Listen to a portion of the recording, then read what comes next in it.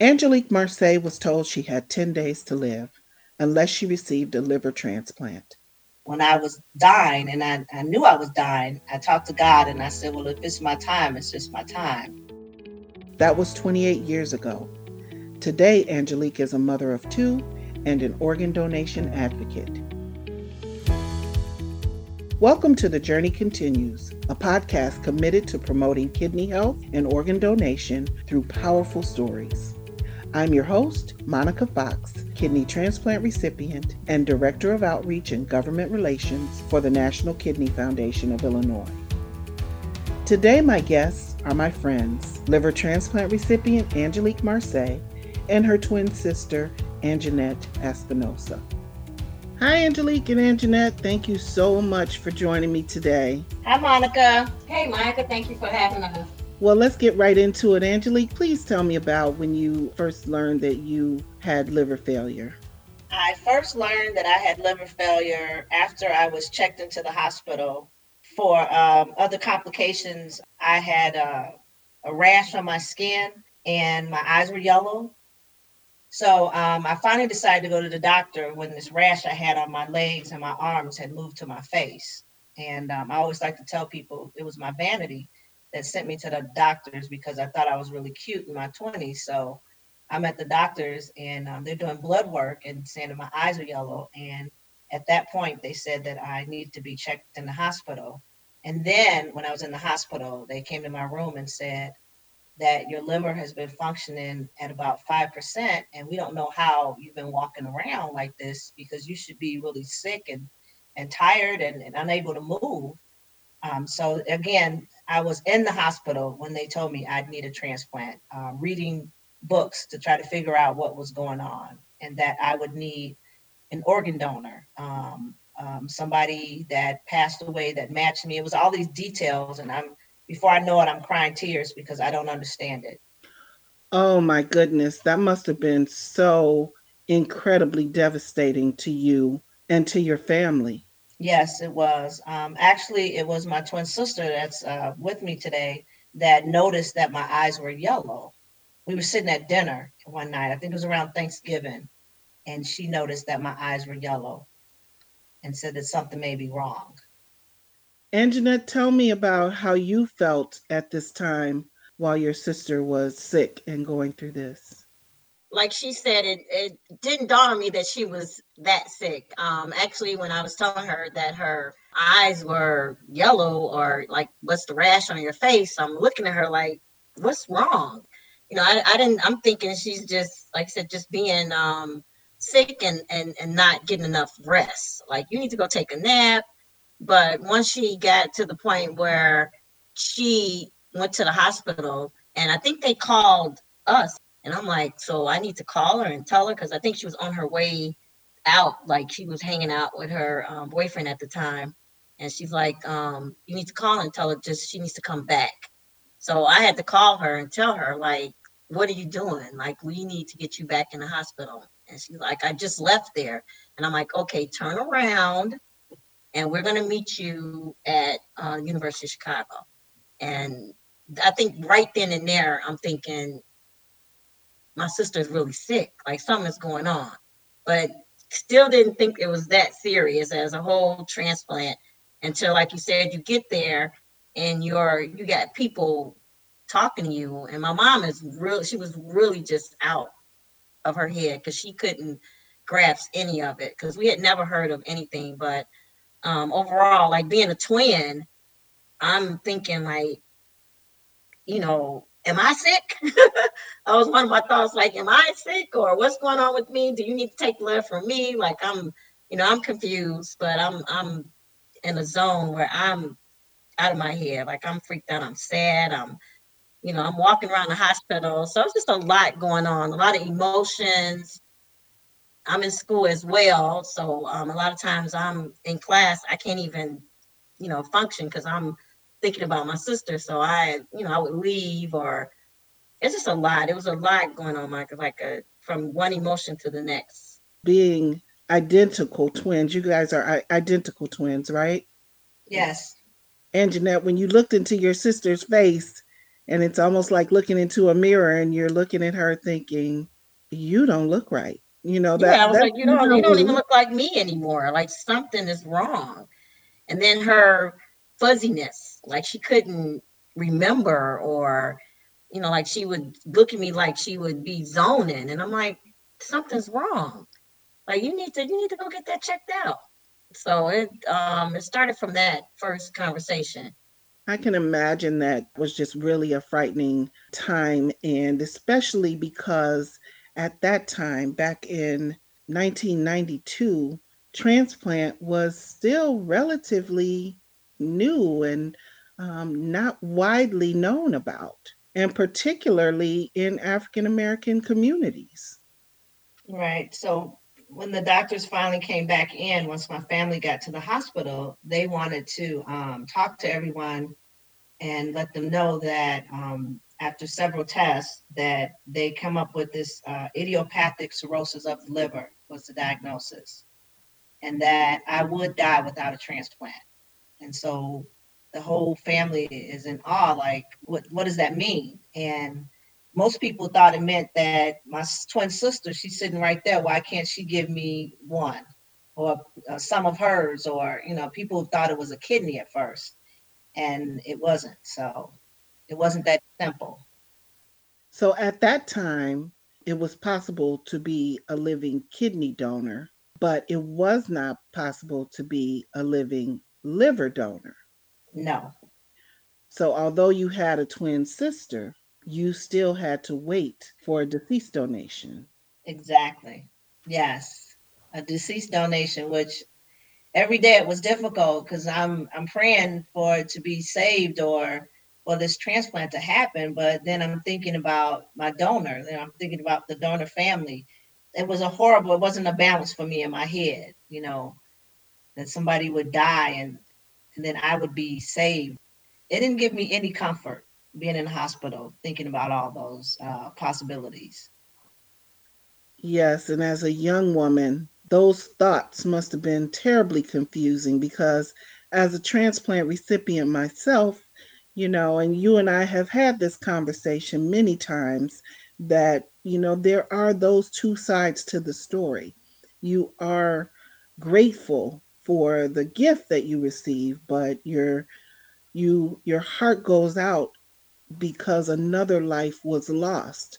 And so interesting that beyond all of that, after being in that devastating position, how long did you wait before you got your liver transplant?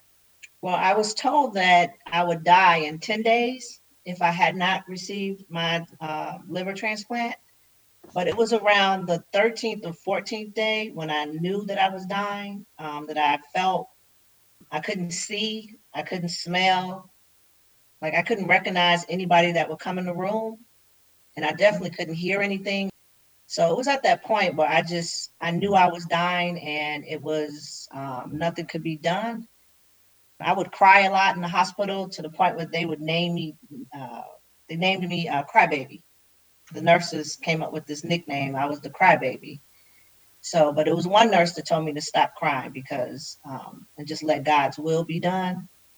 And when I said the Lord's Prayer with her, and the next day I had an organ available for me. And Monica, I can honestly say that was probably about 13 days. So they told me 10 days, and I survived it.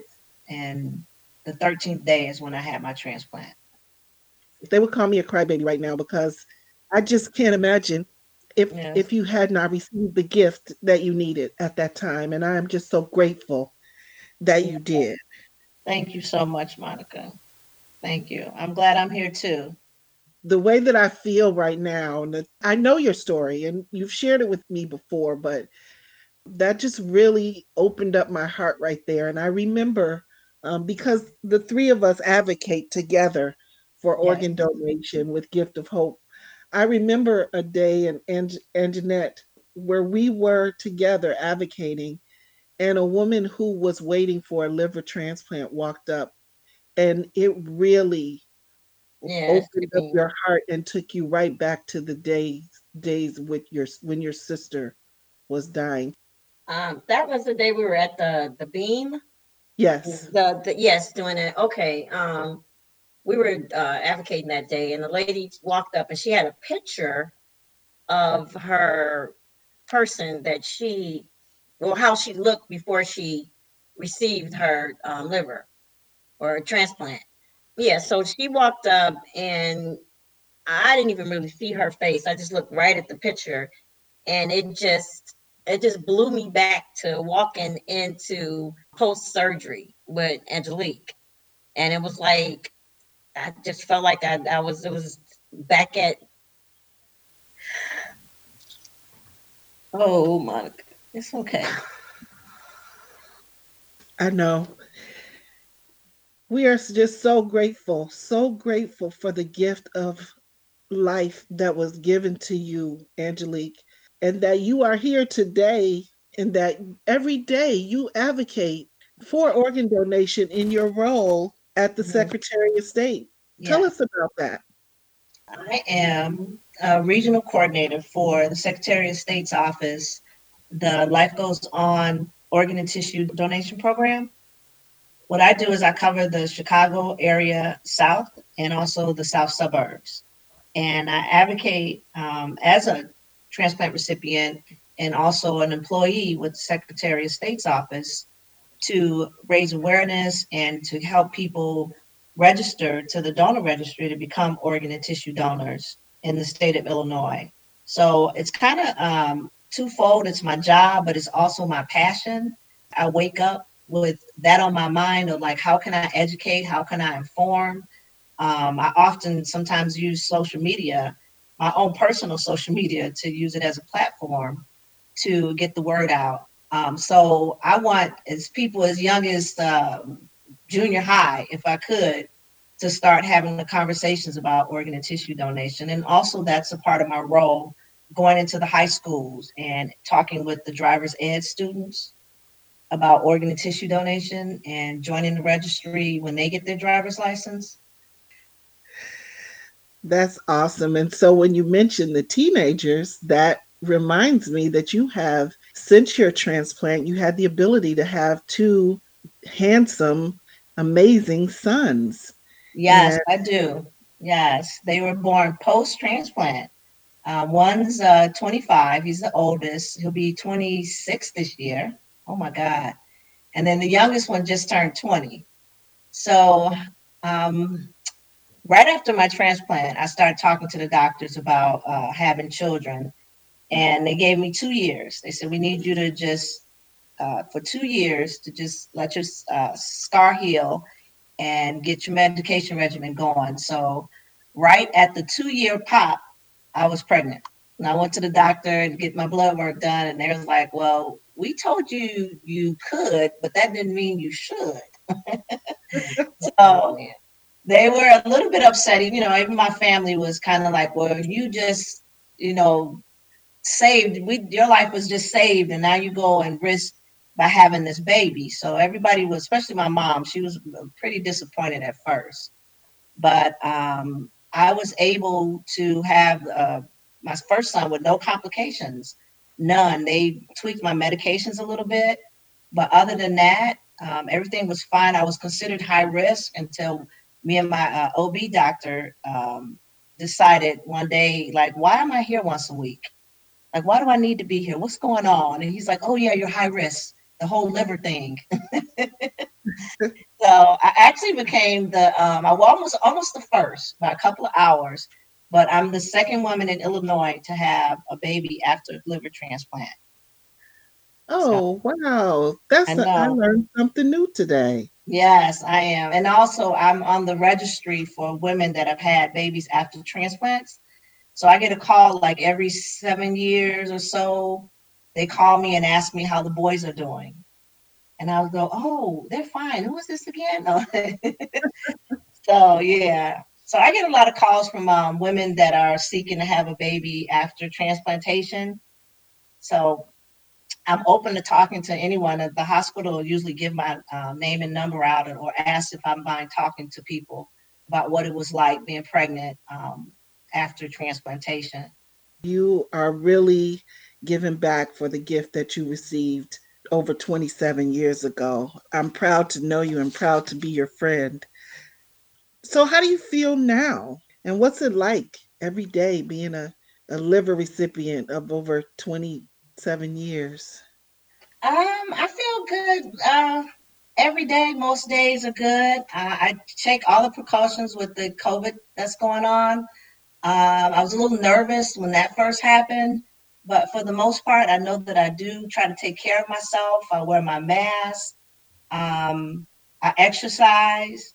I'm trying to move towards a plant-based diet, but it's slow moving.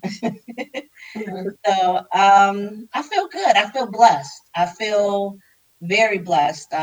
My oldest son is actually about to have a baby. So I'm going to be a grandma soon. And for me to work for an organization that the program is under Life Goes On, I just feel like that's like my marker for the world. Life really goes on. It really goes on. Through the generosity of an organ donor family, I'm here today. I am here today.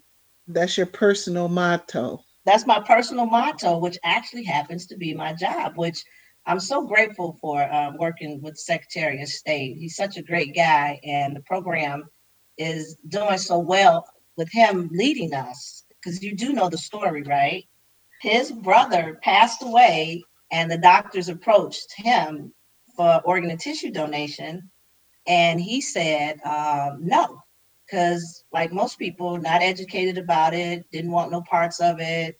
So no. But come years later, a family member of his, which is his sister, needed a kidney transplant. So that moment, it kind of resonated with him about him saying no, and now he's on the other end of the need.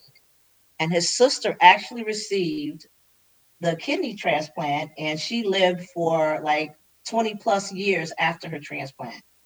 So I think she just recently passed away. So he was able to see the miracles of organ and tissue donation and through his own family circle. And like most of us at the Secretary of State's office, we all have some connection to it that work in the organ donor program. We all have some connection to organ and tissue donation. So it just makes it more cohesive around when we're all together because we all share in it. One of my coworkers is a very young guy that just had a liver transplant 3 years ago. So our conversations when we talk, when we get in meetings or even over the phone, it's almost like we're holding hands. So, Yeah. and we all have a passion for getting the word out and doing what we do. And it all starts with the Secretary of State. Angenette, how do you feel now? Are you extra protective of your sister? I try not to be outwardly. I do think I'm protective as I can get with her. I just try to always remind her like of certain things. Well, it So always helps to have a great support system, and she's lucky to have you. And you are always by her side when she's out advocating oh for or definitely. donation.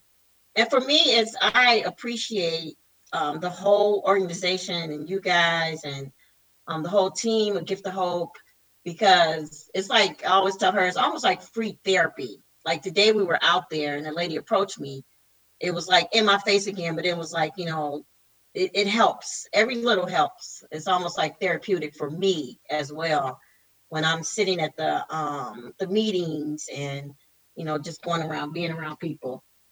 Yes, and she was I think the happiest. She was more happy than I was when I got the job working for Secretary of State because she was like, "Oh, you're finally in." Yeah. Like wow. Yes. Yeah. It's more like I said, it's therapeutic for me. So I appreciate the whole team. Like, I like she's Secretary of State and you're over there, she's here. So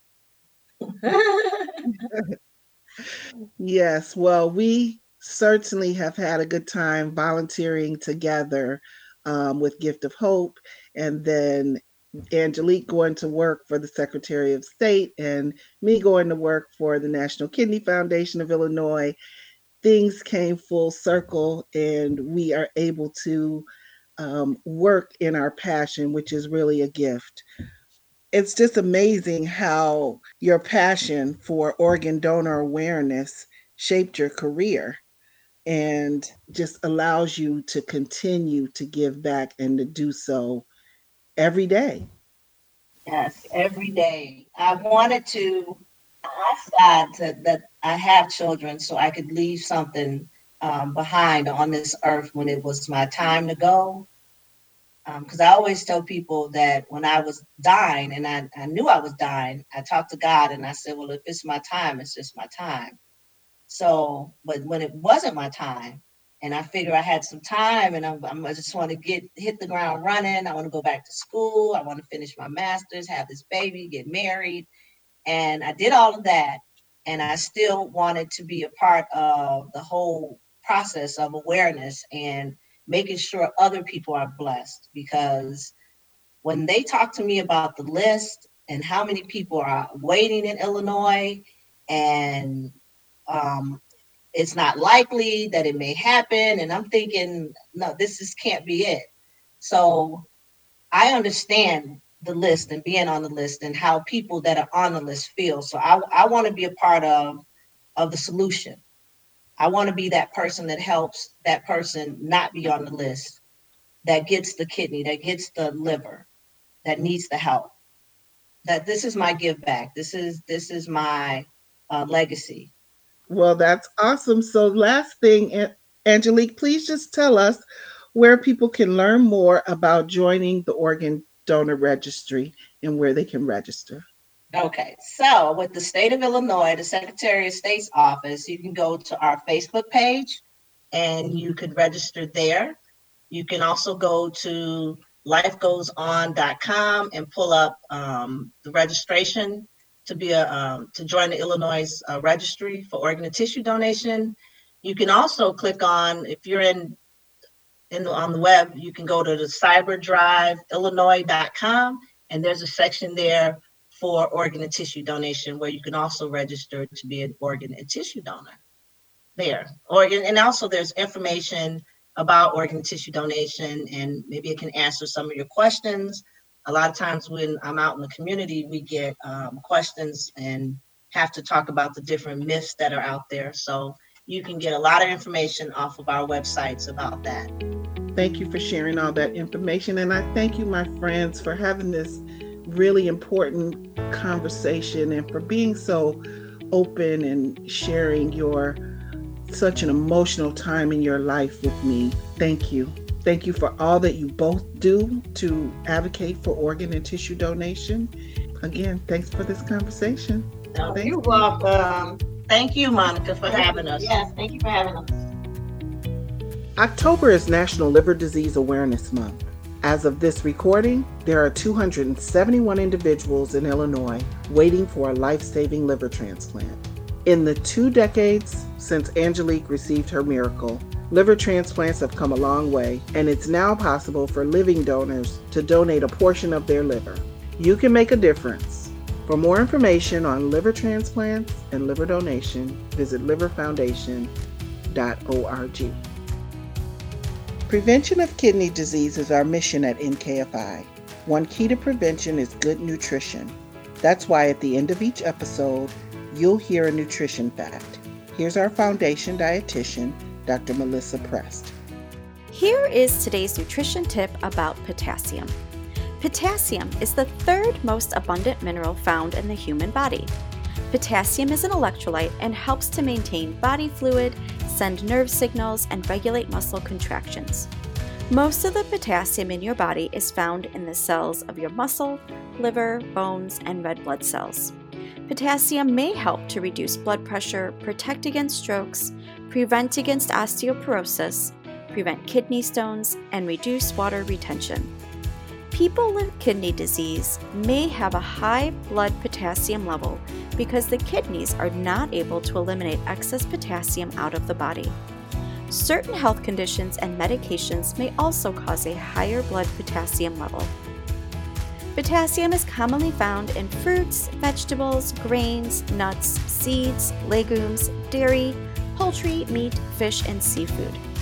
If you are using a salt substitute, you are increasing the potassium content of your food because the salt substitute is made with potassium chloride. If you have been told to limit your potassium intake, be careful not to use a salt substitute and be sure to check the food label for food products that are listed as low sodium or lower in sodium. It is likely that food product has a higher potassium level because of the addition of a salt substitute in place of salt to enhance the flavor. With today's nutrition tip, I'm Melissa Press, a registered dietitian nutritionist and the foundation dietitian for the National Kidney Foundation of Illinois. The Journey Continues is brought to you by the National Kidney Foundation of Illinois and is sponsored by Donate Life Illinois. To learn more about kidney disease and living donation, visit www.nkfi.org. To register to become an eye, tissue, and organ donor, visit lifegoeson.com. If you enjoyed what you heard today, please subscribe to and leave a review for The Journey Continues in Apple Podcasts or wherever you like to listen.